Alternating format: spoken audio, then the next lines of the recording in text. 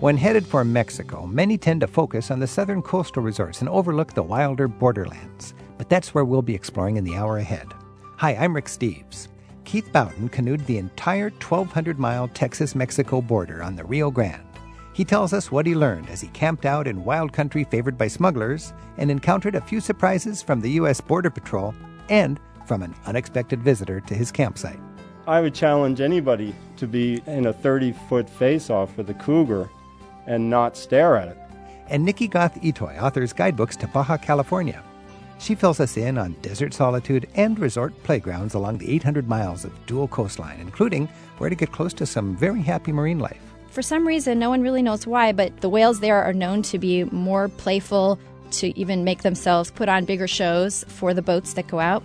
It's Wild Mexico from Baja to the Rio Grande, just ahead on Travel with Rick Steves. The Mexican borderlands may be mostly wild desert and dusty towns, but the river that forms the Texas border has its own stories to tell. Keith Bowden lives and teaches in Laredo, but he learned a lot more about his borderland home over the better part of a winter by canoeing all the way down the Rio Grande, from El Paso to the Gulf. He joins us in a moment to tell us what he saw along the river. Later in the hour, we'll hop over the California border to explore Baja as well. We're at 877-333-RICK, and you can email us at radio@ricksteves.com. There are a lot of great rivers on this planet that attract travelers from all corners, and rivers that have a certain mystique and a majesty. One of the rivers that's quite misunderstood and unknown is right on our border, the Rio Grande. And today I'm joined by Keith Bowden, who's written a book called The Tecate Journals, 70 Days on the Rio Grande. Keith's a professor at Laredo Community College, which actually is right on the river. Keith writes in his book a fascinating account of his 2.5-month trip, mostly by canoe, 1,200 miles, from El Paso all the way to the Gulf of Mexico. Keith, thanks for joining us. Thanks for having me, Rick. Now, the adventure, Keith, that you had has several parts. First of all, it's exciting because it's along the border between rich power and a developing power. It is a physical feat just to simply travel in the rough on your own for 1,200 miles. And the river itself is a fascinating thing. Now, as you spent 2.5 months in the river, tell me about the river itself, the wildlife, the pollution, the geography of it. When you begin in El Paso there, it's high desert. River is very, very narrow. It's an agricultural belt on both sides of the river. And then about 80 miles beyond El Paso, which would be southeast, it dips into a sort of no man's land where the river is completely choked by salt cedar trees or tamarisk. And in fact, in many places, there's no channel at all. The channel just splinters out. They call it, ironically enough, that it's channelized, meaning rather than one clear channel, it splinters into, as many as 100 micro channels. Therefore, you can't canoe for much of that section. And so I decided that I would mountain bike along the river on the Mexican side. There's a very primitive dirt road that follows the river more or less for the next 200 miles, and that's the way I went in that section. So you started mountain biking because it was just too small to canoe well, and then you'd canoe, and then during the whitewater sections you actually had to raft. Yes, sir. I rafted, 137-mile section, which they call the Lower Canyons, which is on the east side of Big Bend Park, and there's 3 or 4 fairly good-sized rapids in there that I don't think most people would consider running in a canoe, right? But very passable in a raft. Now, this is an unusual river in that it doesn't get bigger as it nears the sea. No, in fact, it would be smaller. Recently, I was up in Colorado rafting on the headwaters, and it's smaller when it reaches the Gulf than it is there at the headwaters in Creede, Colorado. How can that be? Is that because there's just no tributaries? No, there are several fairly sizable tributaries. It's the population along the river. Most of the countryside is arid, and much of it's desert. There's also 2 agricultural belts in the Rio Grande Valley and up by El Paso, not to mention the water they draw off in New Mexico for chiles, jalapenos, and ranching up in Colorado. Okay, so for a number of reasons, the river it's used up by the time it gets to the Gulf of Mexico, basically. Yeah, it's a heavily managed river. Flows can be really high in certain sections depending on irrigation needs, and it can be merely a trickle at other times as they draw off water. There's one section in my book where I went past a diversion canal, and for about, a day or two after that, I literally was dragging the canoe. I mean, it was just a trickle. I mean, you described it quite colorfully, and it just sounded ugly to me. It was like a garbage dump. And then in some places you can actually eat the fish and swim. What's the pollution situation? I think the pollution is fairly well under control in most sections. Not that people along the river have done much to improve the water quality going into the river. It's that the river is so remote and goes for tremendous distances between populated areas that the river cleanses itself in most sections. The primary pollutant is actually trash, particularly coming in from the Mexican side. I think one of the banes of Mexico was the introduction of disposable culture, because people simply throw any wrappers onto the street, and then, of course, when we have a heavy rain, much of it finds its way into the river. So I would have thought there was quite a large population along the river, but you mentioned you can go 300 miles with almost no towns or villages. The population is concentrated in El Paso. El Paso Juarez has about 2 million or slightly more.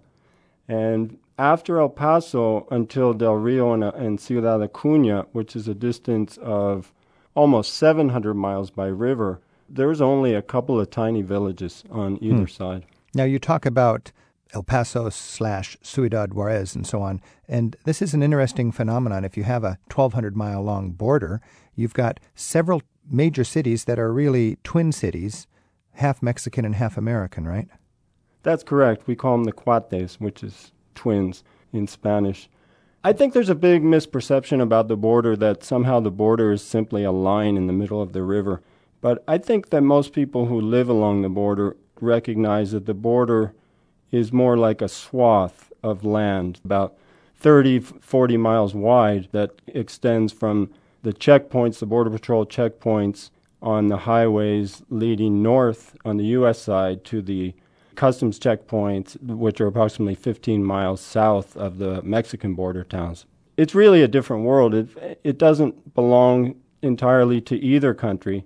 And in fact, we have different laws within that zone on both sides of the river. So that's interesting. So you're in Laredo, and then just over the river is Nuevo Laredo, right? And you're saying Yes, that the border crossings are actually beyond each of those cities. So you guys are both Nuevo Laredo and Laredo in the United States is sort of in that border zone. Yeah, well, let me give you an example. Not very long ago, there was a national uproar, or at least as it was presented to us in Laredo, about Mexican trucks. There was a pilot program under the Bush administration that they were going to allow Mexican trucks to haul cargo in the U.S. And there was quite an uproar on the north sides of the checkpoints all over the country, saying that trucks weren't safe, the drivers couldn't read the road signs. But we've had Mexican trucks within the checkpoints as long as I can remember. Another difference would be in terms of immigration. If I want to go to Mexico, or somebody in Mexico wants to come to the U.S., it's really easy to simply cross the bridge and shop. But if you're going to go further, if you want to go into the interior, a Mexican needs a costly visa, which is very difficult to get, and we have to pay for a tourist visa and also a bond on our automobiles. What do you call these towns that are twin towns straddling the border? Cuate. Cuate. So Laredo and Nuevo Laredo is a cuate. You live there, but one city is relatively wealthy and the other city is relatively poor. Do the inhabitants share more in common with their fellow riverside dwellers, than they do their countrymen farther into the interior? No question. No question. Really? So you're one big community, Nuevo Laredo and Laredo, even though your side's the rich side and the Mexican side is the poor side. I think this is the first time I'm hearing Laredo referred to in any sentence with the word rich. Well, it's all relative. I mean, you're probably not rich compared to San Francisco, but you're probably rich compared to Nuevo Laredo. Yeah, no, but we're definitely one community, and it's not just us, it's all the cuates, the Eagle Pass and Piedras Negras and Del Rio and Acuña and down in the valley, Brownsville and Matamoros. All right, fascinating. I'm Rick Steves. This is Travel with Rick Steves. I'm speaking with Keith Bowden, who canoed and mountain biked and rafted 1,200 miles from El Paso all the way to the Gulf of Mexico, following the Mexican-United States border along the Rio Grande. His book, The Tecate Journals, 70 Days on the Rio Grande. Jennifer's on the line in San Francisco. Jennifer, thanks for your call. Fascinating topic. I was wondering who uses the water on both sides of the border and how they share it, as well as what the source of the river is. Is it mountain streams from the Colorado Rockies? Is it the rain from Texas? Also, just because the guest made this very interesting point about the community around the river, I was also wondering if the river ever changes course, as it might do according to the sources of the water, and if so, if that's ever created any border troubles between Texas and the northern Mexican states. Okay, Jennifer. Keith, that was a lot of questions. Who uses the water in the Rio Grande? Is it irrigation on both sides or what? Both sides, and many towns and cities use it for drinking water. Laredo, for example, we drink it, and El Paso, I believe, they get their water out of wells, but I think most of the towns and cities use it for all the city needs. But I would guess that the majority is for irrigation. And where does the river originate? In a number of places. In the U.S., it originates in Colorado, in the headwaters, and it's snowmelt. But the amount of water from that source that actually reaches El Paso is tiny, and in fact, getting tinier each year because the reservoirs in New Mexico are nearly depleted because they've used a lot more than Mother Nature has provided. A lot of water used to come in from Chihuahua on the Rio Conchos, which was the major tributary. It used to provide 80% of the water. But in the last 15 years, Chihuahua has really developed agriculture along the Conchos, and they don't release nearly as much as they used to. There are other tributaries, the Pecos River, the Devil's River on the Texas side. They're not large rivers, but they're fairly steady flows. And then in Mexico, there's a number of them, the Alamo and the Salado and several others.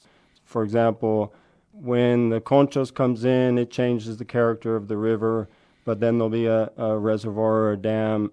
The releases won't be real high until another tributary comes in, and then it'll change once again. Is it basically tamed by dams, or does it have angry sections? There are many dams. Many dams. All right. Jennifer, thanks for your call. Thank you. Corre, corre, corre, río, riendo el río, corre.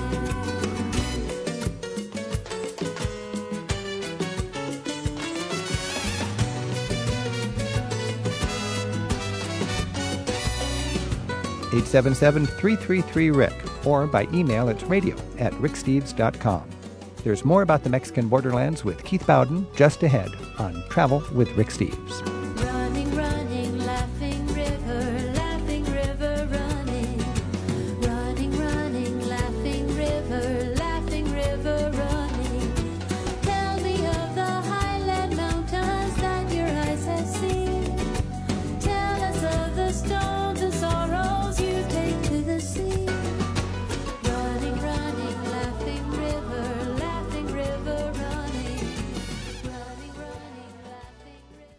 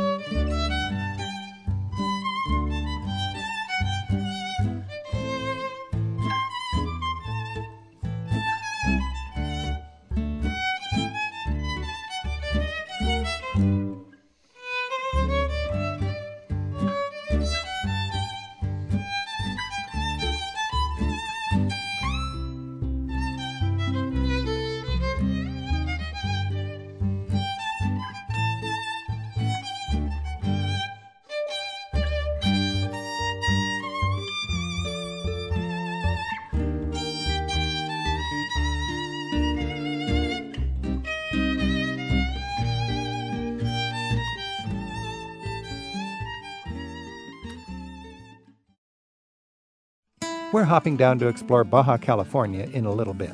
But right now on Travel with Rick Steves, we're taking your calls at 877-333-RICK as Keith Bowden introduces us to the borderlands of Texas and Mexico. His book, The Tecate Journals, details his canoe journey down what Mexicans call the Rio Bravo and what we know as the Rio Grande. And Dana's on the line in Thousand Oaks, California. Thanks for your call, Dana. Sure. I was wondering, while you were traveling along the river there, since it's along the border, and I know there's a lot of news about a lot of violence, while you were there, did you witness any acts of violence or people, crossing the border? No, I never did witness an act of violence. In fact, I've been in Laredo 20 years. I've never seen an act of violence. I think much of what you hear going on in Mexico is all that's going on in Mexico in terms of violence. On the river itself, no, I never even felt threatened on the river. But I have seen hundreds of people crossing. So you saw quite people, illegal immigrants, basically crossing with by the hundreds, yeah, with coyotes leading them. Yeah, and smugglers. I saw guys smuggling dope and that kind of thing. Huh? Do they just get away with it, or are they just clever and they know when the border patrols are not going to be looking? Well, the misconception is that the river is really highly patrolled, and it is in the populated areas. But as we said earlier in the interview, there are vast stretches of river that go through no man's land.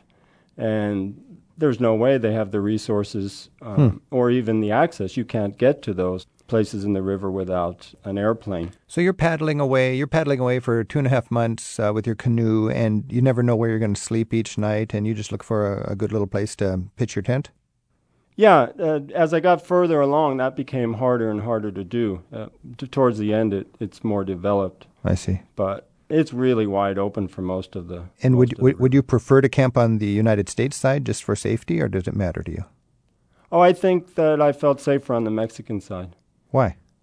Because the Border Patrol will all of a sudden in the middle of the night just burst into camp, and it's quite unnerving, and yell at you, and they just assume that you're a smuggler. If you're on the United States side? Yeah, that wouldn't happen on the Mexican side, no.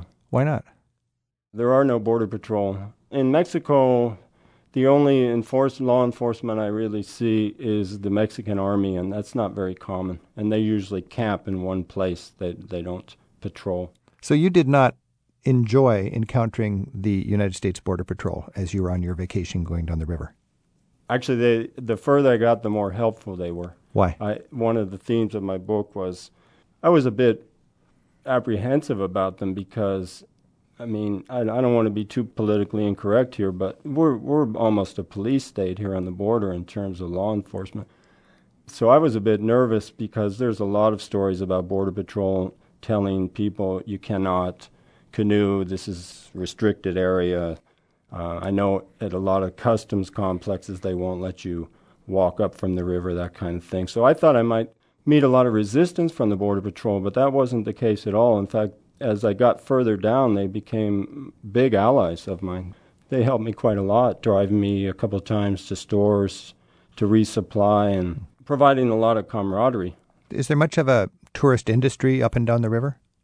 Not on the river itself, only in Big Bend.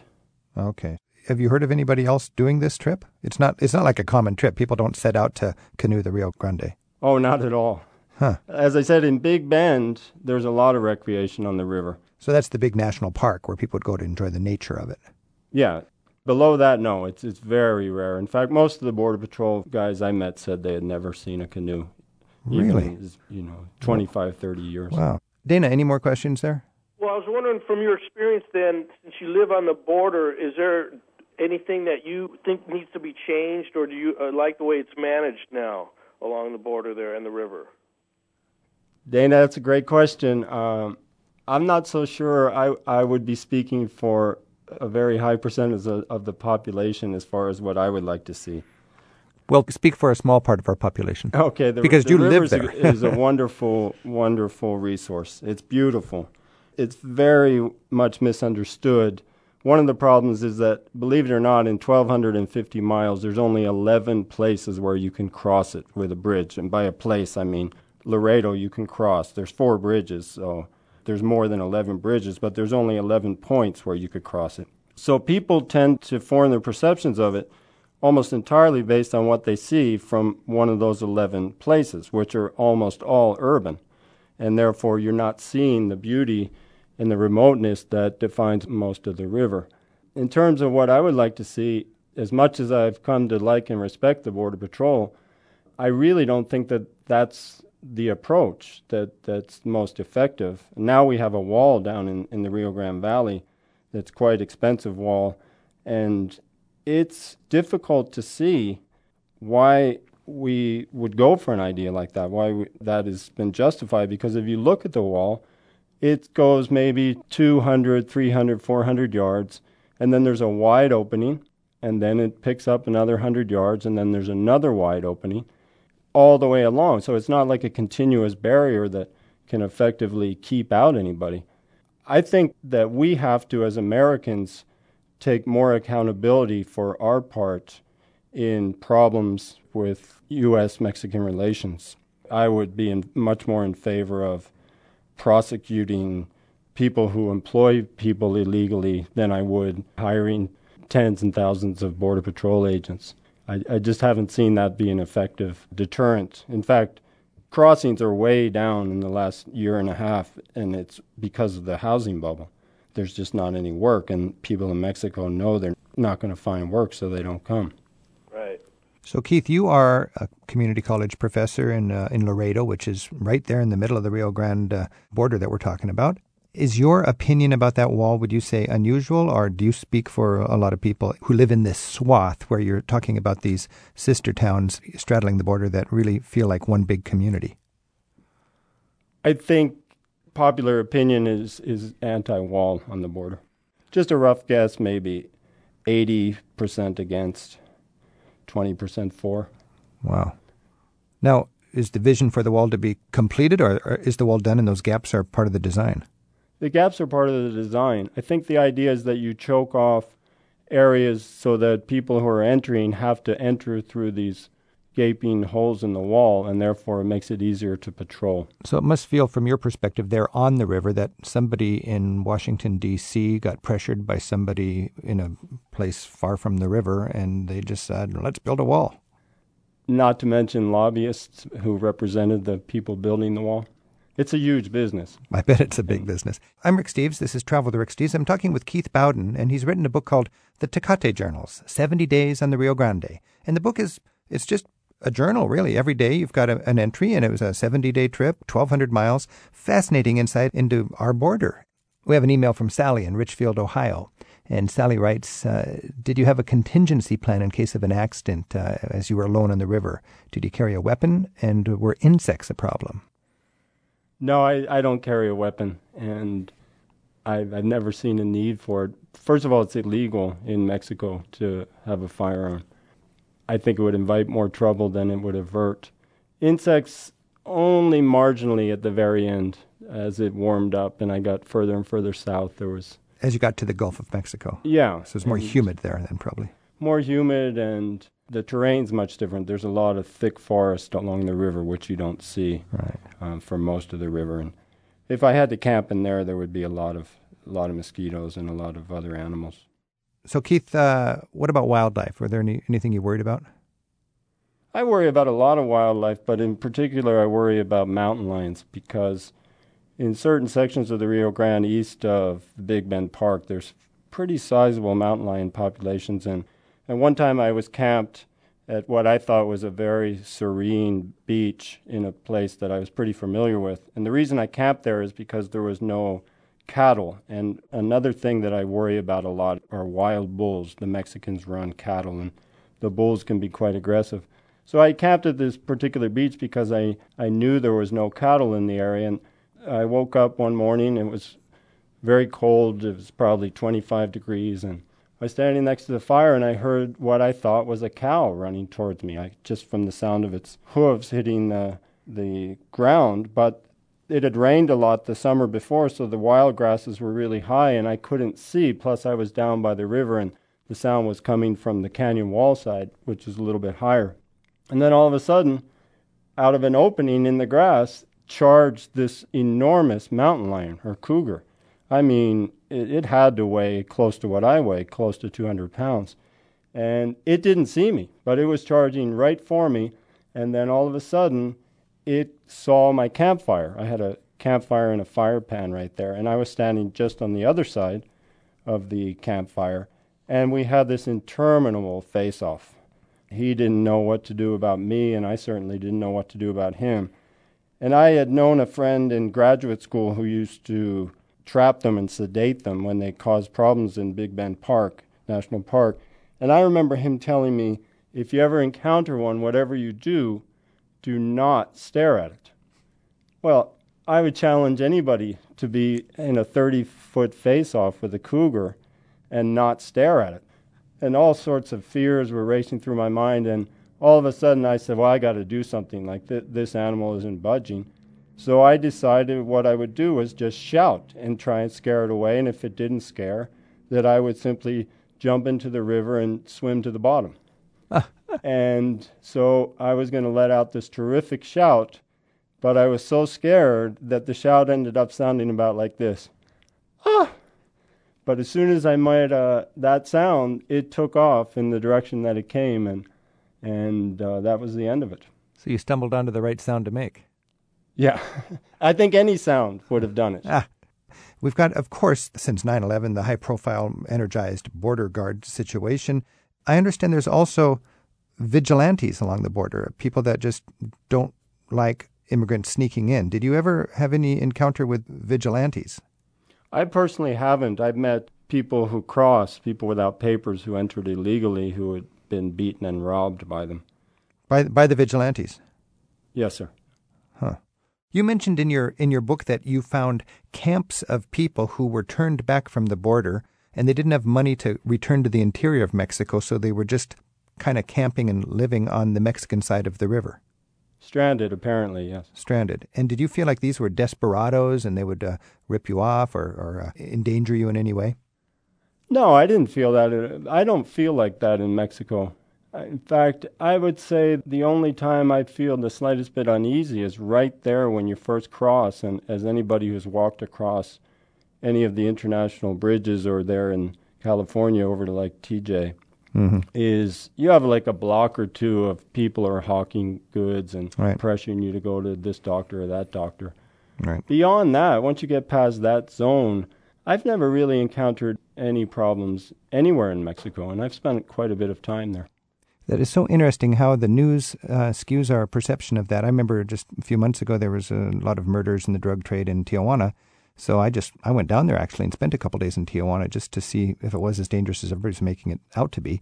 And I felt like what did you find? I felt very comfortable. I felt like I gained a huge respect for the people down there. There was a reality. This is where the third world butts up against the first world. So you got all that, pharmaceuticals and cheap labor and prostitution or all that kind of stuff that will gather. But as soon as I got out of the riffraff in the Market Street right by the border, I found people in the neighborhoods just like people in my neighborhoods just trying to raise their kids. And I think I'm a good example of somebody that I just thought the Rio Grande was going to be like an old Western with a lot of desperados and a lot of danger. And you live right there, and you're saying that these twin towns are one community. And you guys understand the dynamics of that community in a way that people farther into the north and the interior of the United States probably should come down and take a look firsthand. Yeah. There's another element here, Rick, that you may or may not be interested in is I've always gone places where people told me not to go. I've never really been interested in the places where everybody else is going. And for example, I went and lived in Chile in the mid-'80s during Pinochet because of my wife and daughter. And at that time, there was like a State Department warning against going there, and the country was in a state of siege, and everybody told me, don't go, don't go. And I found it remarkably friendly place. And I think one of the elements at play is that people in those places are very grateful that you've overlooked, any warnings, and that you trust them, and you're willing to mingle with them, and they treat you really well. Whereas if you go to some place, not that I've been there, I'm just guessing Cancun or Acapulco, where they're overrun with hundreds of thousands of tourists, you're not likely to find the same sort of warm reception. I think that's, from my experience, a fair assessment of the situation. We were just talking to a man who biked across Colombia with his wife, and a lot of people say, you biked to Medellin, and he had a wonderful time. You in Chile, people in Cuba, people in Iran, people canoeing down the Rio Grande. That's sort of like an odd thing to do. I'm talking with Keith Bowden. His book is called The Tecate Journal, 70 Days on the Rio Grande. In the title, Keith, you've got Tecate. What was Tecate? What did that have to do with your experience? Well, I just like the beer. Frankly, I that wasn't my working title. My agent changed the title to that. When Mountaineers bought the book, the first thing I asked the editor-in-chief was, "Oh, good, can we now change it back to my title?" And she said, "No, are you kidding me? That's the reason I bought the book. It was because I loved the title." The Tecate Journals. So what was the original title? What was the working title, Keith? The River Below, since it's at the bottom of the U.S., and also most people who see it only see it from a bridge, so they see it quite far below where they are. I'll take the Tecate Journals anytime. I thought so.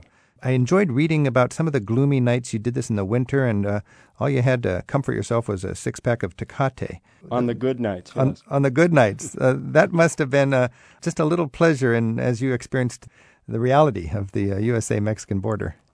Yeah, it was difficult to keep that in supply. It was very hard to find little stores along the way. Yes. Well, you're on a cold January night on the river, and your clothes are wet, and you can't get a fire started. A Tecate is a little bit of pleasure in the midst of quite a personal challenge. That would be an understatement. Keith, would you recommend this 2-month canoe paddle to other people? Good question. I'd recommend it to myself. I'd love to do it again. You probably would do great if you spoke Spanish, because you're not going to find too many people along the river that are English-speaking, except Border Patrol. And you're not going to find many of them until you get towards the later stages. Now, you're paddling down the most remote part of the river. You come into, on the Mexican side, a humble little ramshackle village in sort of the middle of nowhere. And a gringo, you, alone in a canoe, docks on the shore. How would you be received by the Mexicans there? Wonderfully. Those were the best. That was the highlights of my trip. Those people would be really warm, very accommodating, very curious, and always a highlight. I look forward to that more than anything. They probably thought, where did this guy come from, and what's Local. bringing him here? Local. Yeah. Keith Bowden, author of the Tecate Journal, 70 Days in the Rio Grande. Thanks so much for sharing your adventure. Oh, thanks for having me, Rick. I really appreciate it.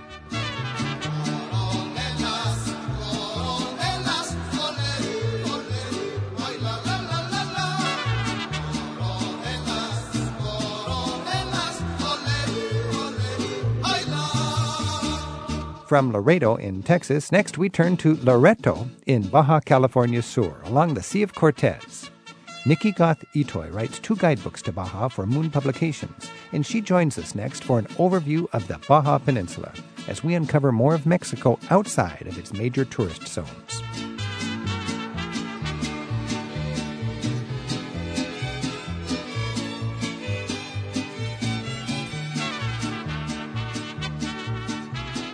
You're listening to Travel with Rick Steves. Hola, me llamo Carlos, soy de Madrid, España, y me gusta mucho viajar con Rick Steves. I just said, hi, my name is Carlos Galvin, I'm from Madrid, Spain, and I enjoy traveling with Rick. Hola, me llamo Carlos, de España, y me gusta mucho viajar con Rick Steves. Welcome to Tijuana, con el coyote no hay aduana. When people think about Baja California or heading south into Mexico from California, they think Tijuana and they think Cabo San Lucas down in the far south. But the Baja Peninsula is a fascinating 800-mile-long road trip just peppered with a variety of fun sights, things to eat, and things to experience. I'm joined today by Nikki Goth Itoy, who writes the Moon Handbooks to both the Baja Peninsula and to Cabo. Nikki, thanks for joining us. Thanks very much. Happy to be here. Now, Nikki, when you're thinking of the Baja Peninsula, first of all, there's the gringo kind of areas up in the north, Tijuana, and then you got what's just a fascinating opportunity to explore a rugged countryside for like 800 miles, and then we got resorts in the far south. What's the major thing that people should be aware of that you think they neglect when they consider a vacation to the Baja Peninsula? I think they jump right to thinking about the activities they're going to do on the water, whether they want to snorkel, windsurf, kiteboard, fish, and they forget that there's this fascinating ecosystem in the desert, in the interior of the peninsula. There are Sierra peaks that reach way up into the sky. There are endangered species, and really some fascinating ecotourism opportunities in the heart of the peninsula that road trippers can experience on their way down. And if you simply hop on an airplane and make your way straight to the Los Cabos area, you miss many of those things, although you could still experience them by renting a car and getting out and about. Okay, so let's work our way from north to south, and we'll focus on that exciting and neglected interior and central part, and we'll finish down with Los Cabos. But first, let's talk just south of the border, Tijuana. It's an interesting day trip. I just went down there on the tram from San Diego, and I just thought it was fascinating. And there's all this talk of drug wars and people getting beheaded and so on. Must have scared away a lot of tourism, but I felt safe there. How would you advise people to enjoy Tijuana, or should they just skip it altogether? I think Tijuana is an interesting venue to go as a day trip. I think it's hard when you're gearing up for a trip all the way down the peninsula to stop with your car loaded up with things and take the time to really get to know Tijuana as a city. There are lots of things. There are fantastic restaurants there. There are cultural opportunities. Experiencing the border culture, it really has its own energy, its own demographic. But it can be intimidating. It can be overwhelming if this is your first trip into Baja and your first time in Mexico. It is a busy, busy place, and it is easy if you're driving to get turned around. So I would say do what you did. Take the tram in, go by foot, go with a guided group if you feel you'd like some of that kind of guidance. But otherwise, you may want to just hop right on the toll road. You could breeze straight through and stop in Rosarito or stop in Ensenada. You'll still get a really strong Northern Baja flavor and experience, and kind of start your trip off with that first margarita and fish taco. So if Tijuana makes you a little nervous, you'll get the same ambience with the best and none of the worst in Rosarito or Ensenada. Is that the idea? I think so. But I would say as far as Tijuana goes, the violence is sort of confined to some known areas, eastern Tijuana, for example.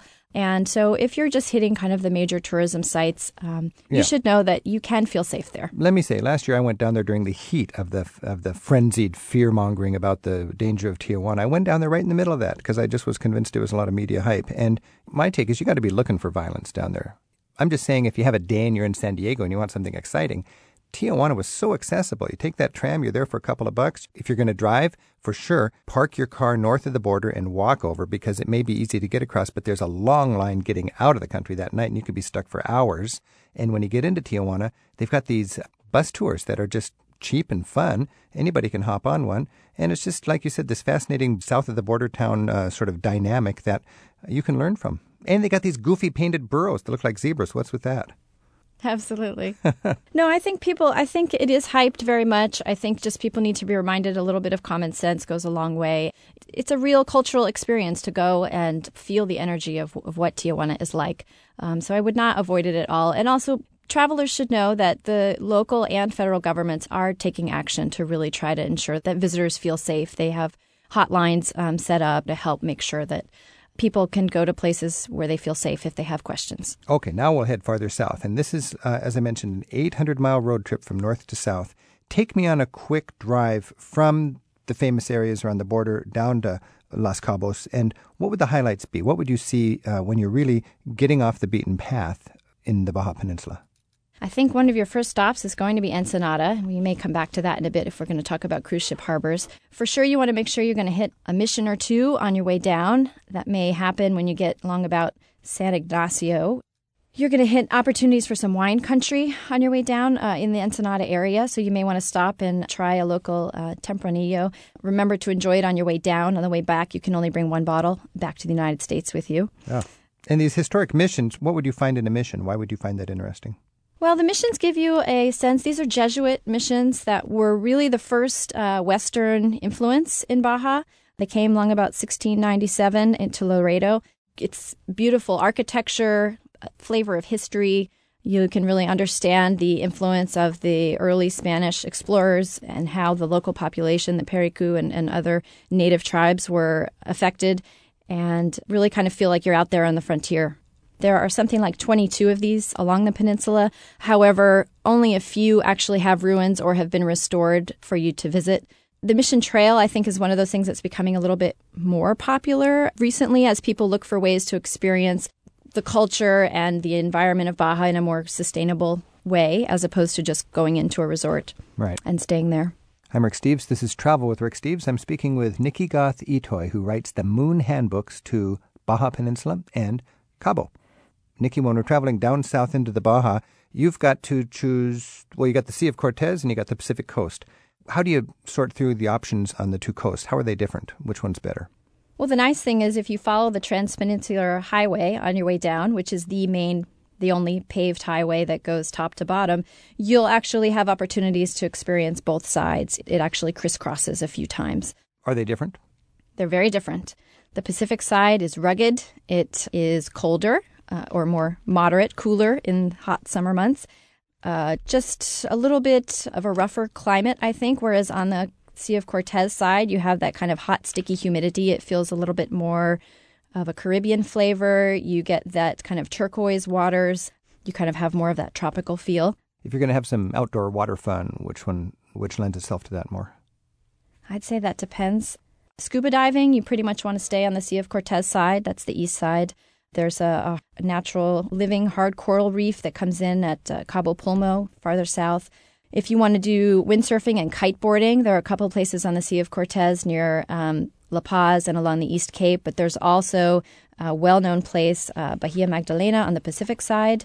So you've got options on both sides there. If you want to go whale watching, you definitely want to do that on the Pacific side. There's 3 lagoons where gray whales come to give birth to their calves. Those are all kind of in the central Baja zone. And that relates to an email we just received from Phil in San Diego. And Phil writes, of the 3 main gray whale watching areas, I recommend San Ignacio.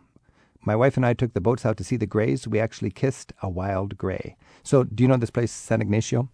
I sure do. Yes, it's called the Laguna San Ignacio. There are 3 lagoons that are very shallow along the Pacific coast of Central Baja. They're known for opportunities to not just watch, but really experience the gray whales up close. For some reason, no one really knows why, but the whales there are known to be more playful, to even make themselves kind of put on bigger shows for the boats that go out. Yeah. Well, that's huge. You also cover islands in your guidebook, and I'm wondering, as I read, if you've got limited time, why would you go to an island? Are they worth the trouble or just more of the same? The islands in most cases are uninhabited, and the reasons to go out there are just to see more of the natural surroundings. Many of them are protected. You can experience more of the marine life. If you're interested in birds, there are a number of opportunities to really get out there in the wild. So even though Baja itself, the peninsula, still feels like an undisturbed environment in lots of ways, there is quite a bit of coastal development going on. And if you get out to the islands, you can paddle around in a kayak, get out of the boat and snorkel with sea lions, and you can really kind of feel like you've got the whole world to yourself. And that would be organized with small tour companies that would take you from resort towns nearby? Yes, or you could just walk up to a beach, for example, in La Paz, and you could hire a local, they call them panga drivers, a panguero, to take you out for a couple of hours and negotiate a fee, and out you go. And Nikki, you sounded enthusiastic about making a point to enjoy the solitude you find, the desert solitude in the central part of the peninsula, where you say that the population sparsity is, 1 person per 10,000 square kilometers? That's right. It's taken me a few trips down the Baja to appreciate this, but my first few times it was all about getting down there to the coast, to the Sea of Cortez. And actually, if you venture off the paved highway, you can really experience something such as the unique Sirio cactus, which is this whimsical, it's also called the bujum plant, that grows 40 feet tall in the sky. It's just this sort of signature plant that grows in the desert. You can see some endangered species and really just gain an appreciation for this fragile ecosystem, which is really coming under threat as development keeps marching forward. And speaking of fragile ecosystems, you won't have any of that when you go to the Baja 1000 off-road car race, but it does sound exciting. Talk a little bit about that. That's right. I was one time on Highway 1 while the Baja 1000 was in progress, and here I am cruising down a paved highway, maybe 70 miles an hour, and off there in the distance are clouds of dust, and these cars were going absolutely, hands down, faster than our car. So it is exciting to see it roll through. I will say, should you be unlucky enough to find yourself in La Paz around those days when the Baja 1000 rolls in and you have not planned ahead for your accommodations, you may find yourself in a bind. When is that? What It's season? November. November. 1,000-mile-long race, 400 entrants. Must be crazy. It's exciting. I'm speaking with Nikki Goth-Itoy. She's the author of the Moon Handbooks to both the Baja Peninsula and Cabo. And Nikki, we're talking about the center of the Baja Peninsula. I would imagine you could make a case for flying down to La Paz or Cabo and then renting a car there and looping up, or you could take your car over the border and drive the whole peninsula there and back. What are the pros and cons? So the pros of taking your car down the peninsula are you have more flexibility in terms of where you want to go, and it will cost you obviously a lot less. You're just paying for gas and your Mexican auto insurance, which is very important not to overlook. When you rent a car, you can just have the car for a shorter period of time for those days that you do want to venture away from your resort. You may save some money that way. It might feel better if you are a little bit intimidated about driving on the roads, although it is very safe and very easy to get around. But you do have the option of flying all the way down and just putting in less miles and looping north from Cabo? Absolutely, yes. So it really depends on how far you think you want to venture from Cabo. Okay. The other option I would mention is there is an international airport in Laredo, which gives you access to some of these Central Baja attractions that we've been talking about. Now, speaking of Cabo, down in the far south end, you've got two towns, right? There's San Jose del Cabo and Cabo San Lucas, connected by an 18-mile stretch of white sandy beaches called the Corridor. Tell me the character of the two different towns and a little bit about what you'd find on the Corridor. San Jose del Cabo is the county seat, equivalent of a county. So it has some municipal government. It has a flavor of a real Mexican community. It also has a mission site. It is a little bit less touristy, although that is changing as the years go by. Cabo San Lucas is the party town. That's the Cabo that people imagine, the spring break trips and the late night music and the, picture after picture of margaritas. That's Cabo San Lucas, although, again, there is another dimension to that town as well. Cabo San Lucas also is the cruise ship harbor. So folks who might arrive that way are going to, you get sort of thousands of people coming in and kind of exploring the town by foot. So they have slightly different profiles, and then connecting them is this about 30, 40-mile stretch of coastline with large resorts, many of them all-inclusive, many of them very upscale, and they are kind of right on the coast. Each has its own particular view of the Sea of Cortez and the Pacific Ocean. So you got this corridor, which is just nonstop line of exclusive golf courses and luxury resorts and fences and gates, but legally, they're not supposed to block the beach, right? You can get down to the beach? That's right. Beaches in Mexico are public and needs to be open to the public. So you can just go down there and bring your own towel and hang out with all the fancy people at the resort? Well, absolutely. In theory, you have the right to do that. Absolutely, they find ways to discourage and intimidate you from doing so. Okay. Now, a lot of people go down there and they spend time getting into these timeshare condo pitches, right? I mean, pretty Yes. aggressive pitchmen, all sorts of fancy gifts. It's a big business. I understand that's $1 billion business. What's the catch? Is it just a fun way to get a fancy gift, or is it dangerous? Can you get in there? And what's the downside? Are there risks when you buy something not knowing if it's going to be finished? I think you really can get in over your head. I certainly have heard of plenty of stories of folks who go through the pitch and they kind of make a habit of doing that and they get the freebie, whatever is offered, and enjoy that. But these are professionals. They really know how to kind of make you feel like you've stuck it out long enough to get a good deal. And people largely are buying these properties before they have been completed. In the case of an economic slowdown, such as we've had in Baja, construction will stop on those properties until they secure the funding to then build it out further. So you may buy something that you won't have for another 5 years or more. Or may never have it. It may just be unfinished and a fiasco. If it is finished, you're buying into a community where everybody's transient. So it's, you're going to be coming and going with people who are coming and going. It kind of isolates you from any kind of culture except the sunshine. I think so. And I think for travelers, especially for, first or second visit down there, it's hard to spot where the timeshare pitches are coming from. So it often starts at the car rental agency.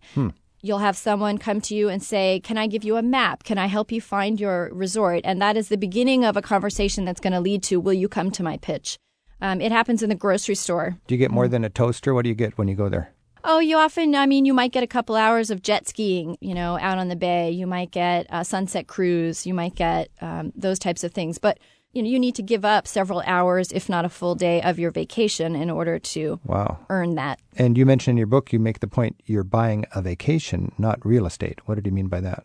Well, I think there's a misconception that you're buying a property. I mean, timeshare, the nature of it is such that you're paying in advance for a couple of weeks or whatever it is every year to go back to that place. So to think of it as real estate, I think, is a little bit of a misconception. You're paying ahead for the opportunity to come back to that spot in that particular place over and over again. All right. We've been talking with Nikki Goth Itoy about Baja California, and she's written 2 books for the Moon Handbook series, her guidebook for Baja and the guidebook to Cabo. Nikki, normally when I go on vacation, I head over to Europe. Your job is to inspire me to go to Baja California. Tell me one image that makes it magic for you that might make it magic for me. Sure, here it is. You're on the East Cape on a white, pristine beach, walking late in the afternoon, not quite sunset yet, sitting down to enjoy an afternoon picnic, and along comes a conservation worker who happens to be finding a turtle nest right in the spot where you're sitting and is about to release a couple dozen baby sea turtles into the sea to make sure that protect them from the birds and anything else that might be after them. And you get to sit there and enjoy a couple of cervezas and help these little tiny creatures that fit in the palm of your hand make their way into the ocean and begin their lives as adults. Sign me up. Baja California. I don't think you can do that in Europe. You cannot do that in Europe. Nikki Goth Itoy, author of the Moon Handbook to Baja Peninsula and Cabo. Thanks for sharing your passion for a beautiful corner of this world. Baja California Sur, poema de hermosura que el gran misionero te llenó de amor. Baja California Sur, lección de gran valor contra filibusteros, contra el invasor. Baja California Sur, en tu desierto ocre se formó el carácter de tu población. Que la belleza incomparable de Finisterra, Cabo San Lucas, La Paz, Loreto. Travel with Rick Steves is produced by Tim Tatton at Europe Through the Back Door in Edmonds, Washington. We're assisted by Sarah McCormick, Andrew Wakeling, Robin Cronin, and Jonathan Lee. Thanks to our colleagues at Texas Public Radio in San Antonio and at Capital Public Radio in Sacramento for their help today. Our theme music is by Jerry Frank. You can continue our conversations online by posting your comments and travel stories in the radio section of our website at ricksteves.com. And join us again next week for more Travel with Rick Steves. Rick's weekly 1-hour radio program, Travel with Rick Steves, airs in more than 100 cities across the country. Listen to podcasts of past shows in the radio section of ricksteves.com. Rick's public television series, Rick Steves Europe, also airs throughout the USA. You'll find the latest on Rick's TV and radio work, as well as his guidebooks and his free-spirited European tour program at ricksteves.com.